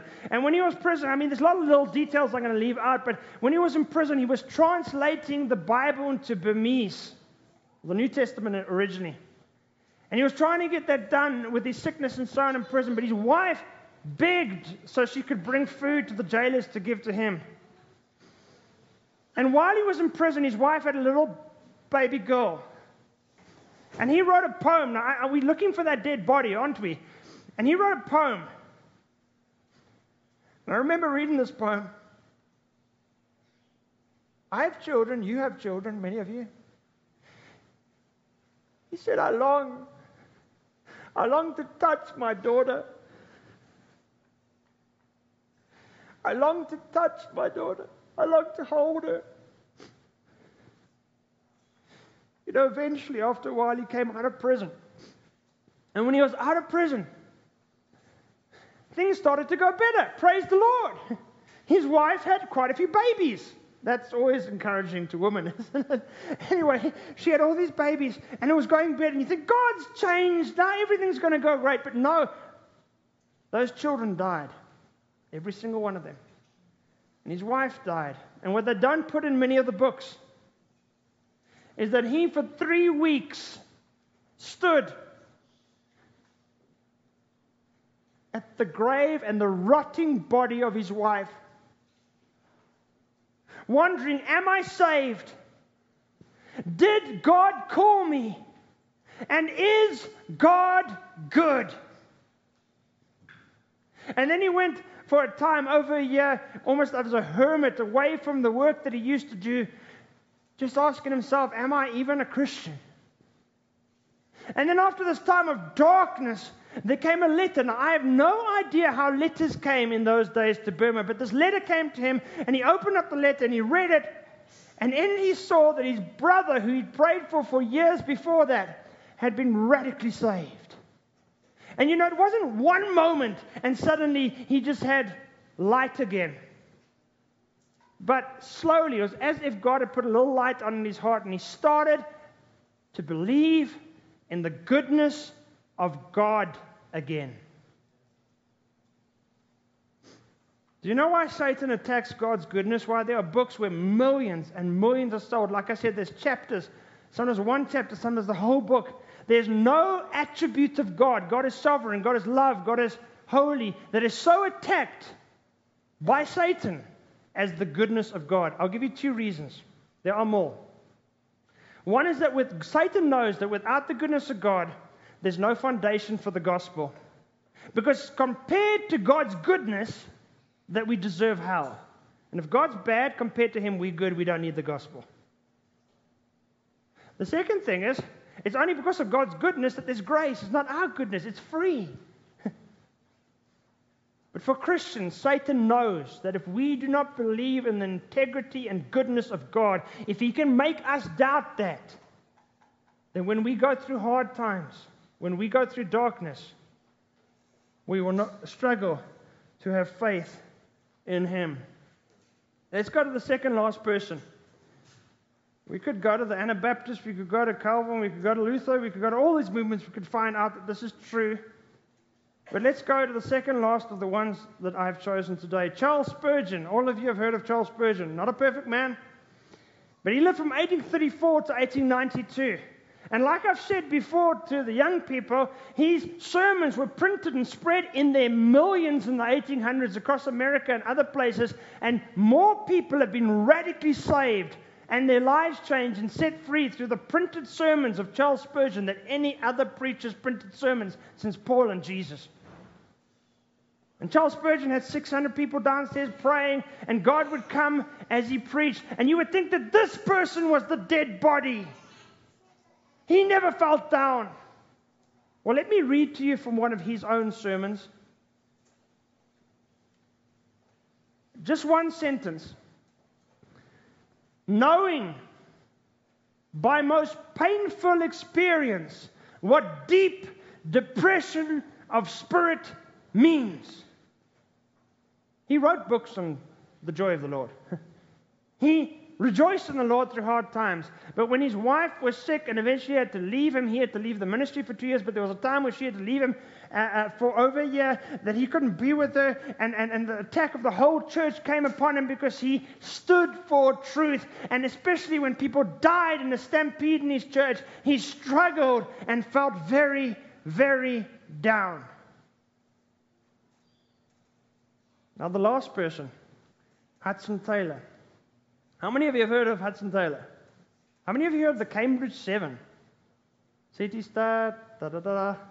Okay, you wouldn't probably know as much about Hudson Taylor if it wasn't for them, because they made him famous, but that's another part of history connected to D.L. Moody. Anyway, Hudson Taylor was in China. He founded the China Inland Mission, and he was very down at many times in his life. And what many people don't know, when you read books, they leave out the parts that will make you feel bad, you know? Cherry picking. Hudson Taylor, this godly man, there were times when he considered committing suicide. And we know this from the Taylor papers in history. And he said, the only reason I did not take my life was because of my wife. And then there's a story which you do hear from the pulpit often. There's a book called They Found the Secret. It's a very nice book. It's got all these guys and when they found victory in Christ as Christians. And basically you read John chapter 15. Isn't that wonderful? And when you read it, you realize, wow, he's the vine, I'm the branch. I don't need my circumstances. I don't need 1 million people to get saved. I don't need to have health. I don't need to have all these things to have life flowing through me. My life is not success or that the people that are underneath me never complain. All church elders understand this one. My life is in Jesus that never changes. And it was wonderful. And I've heard many preachers stand up and say, that was where he found victory. That was where the life just flowed forevermore. And it's true, his life changed from that time. He never from then considered committing suicide.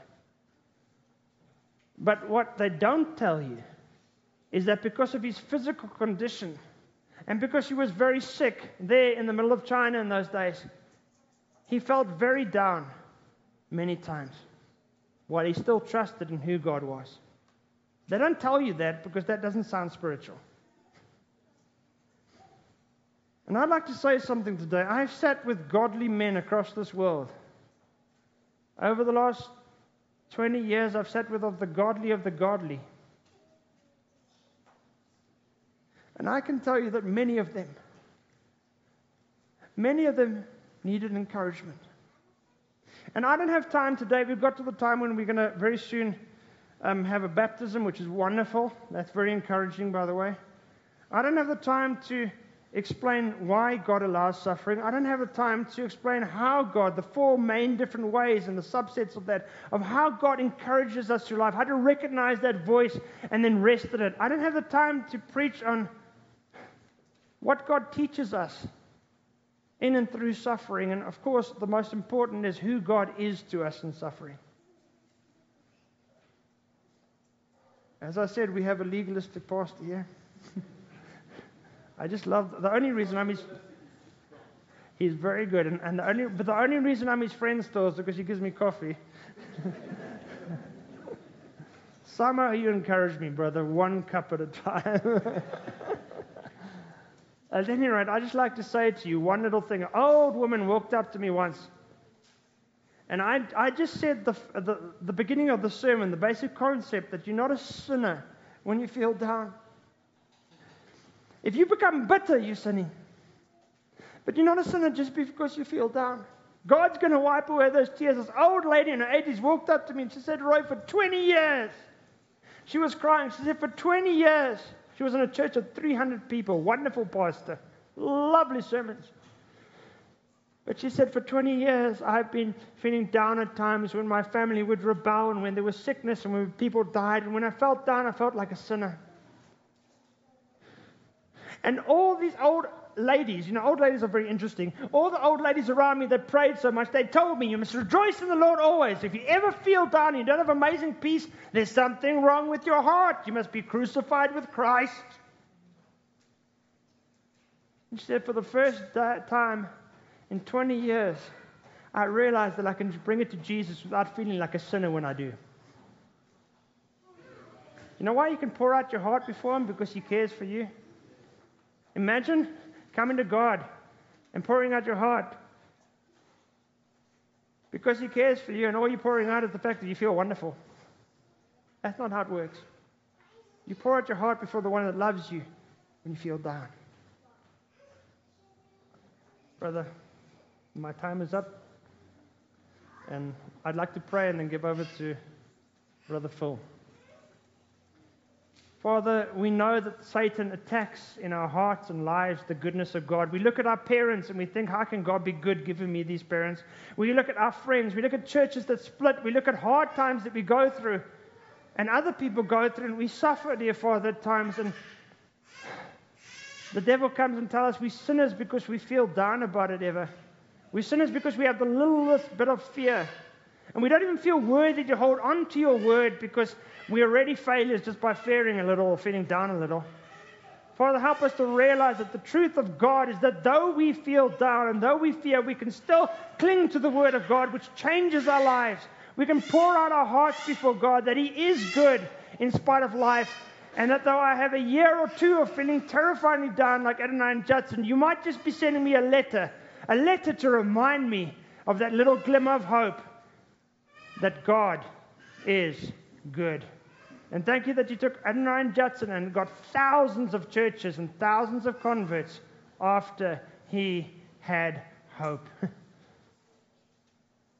Oh God, work in the hearts of people here that are broken and hurting and that will hurt one day. Don't let Satan get them to the point where they feel sinful to the point that they cannot be encouraged by a mighty God who loves them. In Jesus Christ's name, amen. Amen. Thank you, brother. Thank you for that message of encouragement. You know, one of the biggest tactics of the devil is to try to convince us that we're the only person going through what we're going through. And I find that to be especially true in times of feeling discouraged and those kind of things, feeling down. Well, you're struggling with that. Nobody else does. Just cover it up.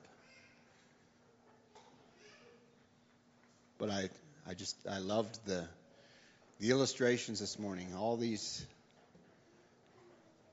godly men throughout history and bringing out their human side and their trust in God through their humanity is a real encouragement to me. Thank you, brother, for sharing the Word of God. So, as I mentioned before, we're going to have our baptism here, and I'm going to turn it over to Brother Phil, and he's going to share a little bit, and then we'll all move outside and witness the baptism, and then we'll have a lunch together. So, Phil.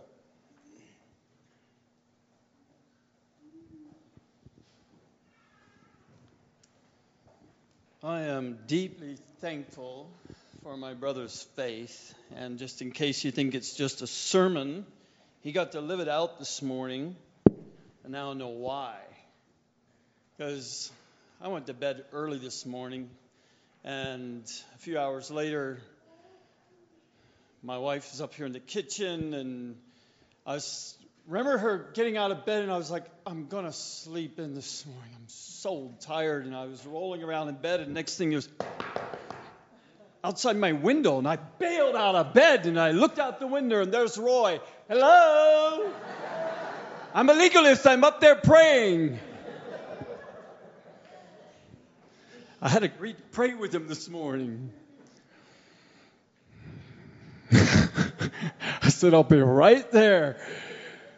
But see, he's got this faith that allows preachers to oversleep. And I thought of the words of David in Psalm 27, and these words have encouraged me many times, and perhaps have you too. I would have despaired, Psalm 27:13. I would have despaired unless I had believed that I would see the goodness of the Lord in the land of the living. He didn't see it. He wasn't seeing it. I would have despaired unless I had believed I'm going to see it in the land of the living. Wait for the Lord. Be strong. Let your heart take courage. It wasn't encouraged yet, but take courage. Yes, wait for the Lord. The verse before that, he's complaining to the Lord. False witnesses have risen against me, and such as breathe out violence. Hallelujah. As Brother Roy and I were praying this morning, we were sharing about some of these men, some who we got to know, some who discipled us, some who were way back in history that have also discipled us. And I shared with him, I said, you know what's so encouraging to me? Is that the Lord redeems us, and there's this, the inner spirit of us is so holy and passionate for Jesus Christ. It's redeemed, but then there's this human side of us that the Lord continues to redeem, but it's there. We're real people. We eat. we cry. And this morning, I'm one of those just real men. And I'm excited. And yet this morning I was crying because two of our boys are going to be baptized today. Both of them had different experiences, or experiencing Jesus in their own unique way, but just want to come and obey the Lord. And I'm reflecting back on my own baptism, and I shared this with them because I don't want them to have to walk through what I did. And I was baptized at the age of 15 simply because I wanted to make my parents happy. My dad was a preacher, and I remember coming up, and this may seem silly to you guys, but for me it was such a real thing coming in that Sunday morning, and back in the late 80s and mid 80s, there was this style, especially. It may have been in the world, but in the Mennonite church that I was a part of, there was this hairstyle that was the in way to comb your hair if you were cool, and I wanted to be cool. And I had received the Lord Jesus Christ as my personal Savior, that I knew, but this coolness spirit, I wanted to be cool, had kind of overshadowed it. And I remember going into the van and going with my parents to church, and I walk in the door, and my dad walks up behind me, and I had my hair this way, and combed it down like this, and then remember that? Someone does, huh? And my dad walks up behind me, and he gets his comb out of his pocket, and he goes, and he keeps right on walking. I was going to be baptized today. And I remember going, I didn't say a word, but it made me angry. And I went into the bathroom, pulled my hair, and then I came up here and sat on the front row where the kids sit. You know, the young people are supposed to sit. And then I was baptized. And I remember kneeling down. We had a different way of baptizing. The preacher would come, make us kneel down on the floor, and he'd pour water over us. I remember kneeling down and being angry with my dad, thinking, I'm just doing this for you. Make you look good. But then I went on. And I got married. And I became a really good Mennonite brother. I thought. I even loved reading his word. But there came a day when the Holy Spirit filled my life and stripped me of my pride and my arrogant spirit. And very quickly afterward, one of the first things the Holy Spirit said to me is, in 1 Peter chapter 3. Verse 21, and corresponding to that, baptism now saves you, not the removal of dirt from your flesh, but an appeal to God, or the King James says it's an answer to God of a good conscience through the resurrection of Jesus Christ. It's saying, God, you have redeemed me, and I have a good conscience now towards you. My conscience is cleared. I'm free before you. And the Lord said, was that you that day? Did you have a good conscience towards me? Because baptism is the witness of that. I have a good conscience towards God. And I said, no, Lord, it wasn't. But you have to understand, by that time I had been involved in youth conferences, and I was a principal at large Bible schools, and I was preaching God's word, and I was now, a married man in the church, and I was leading out in worship. And you mean I have to go and be baptized again? What in the world are people going to say and think? And then I remembered something even worse. When the Holy Spirit came into my life and changed me, and the Lord began to lead me out into another church life, and my dad was deeply grieved by that, and he said to me, Oh, yeah. Next thing I know, I'm going to hear you were rebaptized. And you'll say it was never a Christian and blah, blah, blah, because that's what those people do. It's what they all say. And I looked at my dad in all sincerity. I said, that'll never happen to me, Dad. I love Jesus. Jesus is leading me this way. You're wrong. Now what am I going to do? Oh, no, my daddy's going to hear of this. He's going to see, I told you so. And I wrestled with all this stuff. And I remember the Lord saying to me, through my wrestling, it took a few weeks, maybe even a few months, I don't remember. And I was preparing to share the word, and the Lord spoke so clearly into my heart and said, unless you obey me, I will never freely use you. I can't use you anymore to share my word. I will not be there when you share. I said, okay, Lord, I know it's true. I'm just going to do it and forget about everything else. And I remember going down to the river out here at the Big Thompson, and a few of the brothers put me down under the water. And I remember getting up, and it was like heaven opened up over my life. I really felt like in the spiritual realm, the same thing happened to me that happened to Jesus. There was a dove that came down, and I heard my Father's voice say, well done, my beloved Son. I'm so well pleased in you. That's what baptism was for me. And as I now prepare to baptize our sons, I shared this story with them.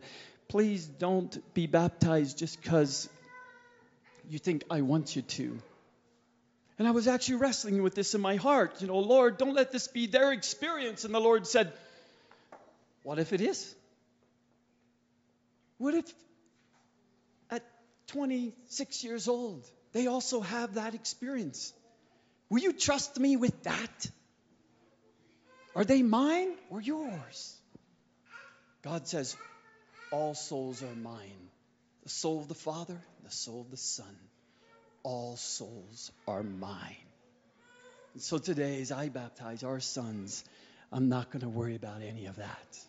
I'm going to do it with full faith and conviction that they are God's.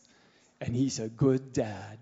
And just like He saved their souls, He will continue to sanctify their souls through the obedience of the gospel. And in Romans chapter 6, many of us know this word. What shall we say then? Are we to continue in sin that grace may increase? May it never be. How shall we who died to sin still live in it? Or do you not know that all of us who have been baptized into Christ Jesus have been baptized into His death? That's what we were listening to this morning. We've been baptized into His death, but there's still the human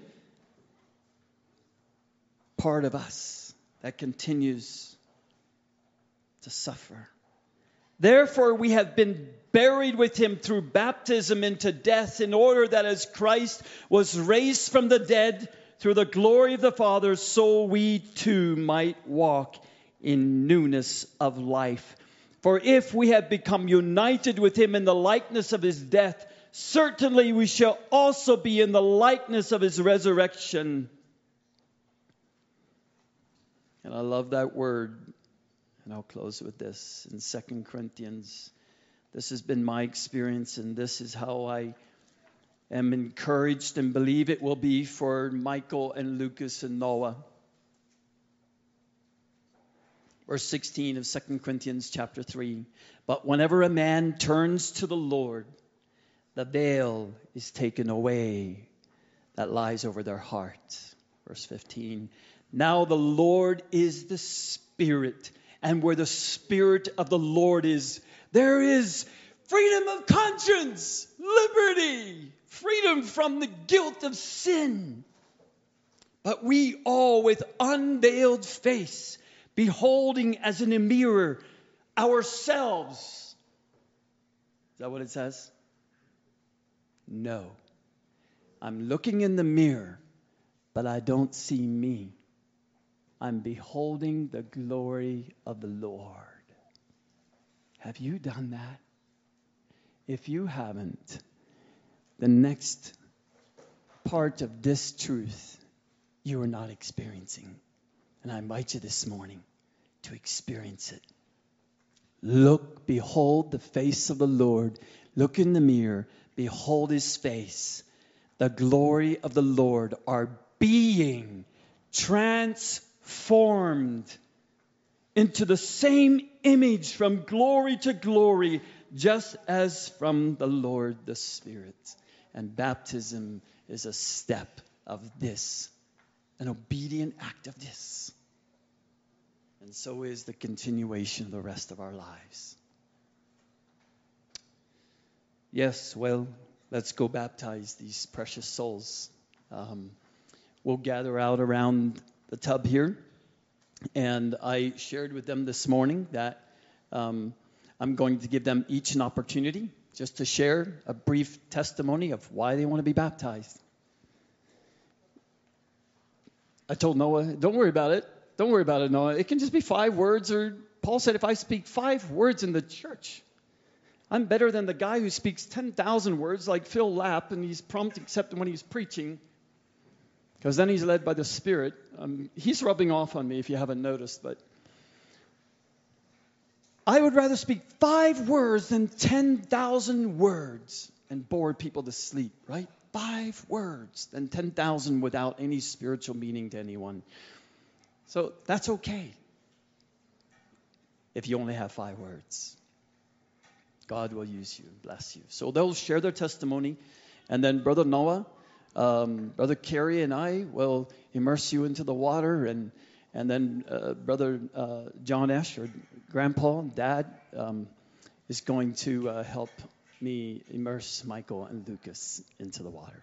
All right, let's go out around the tub.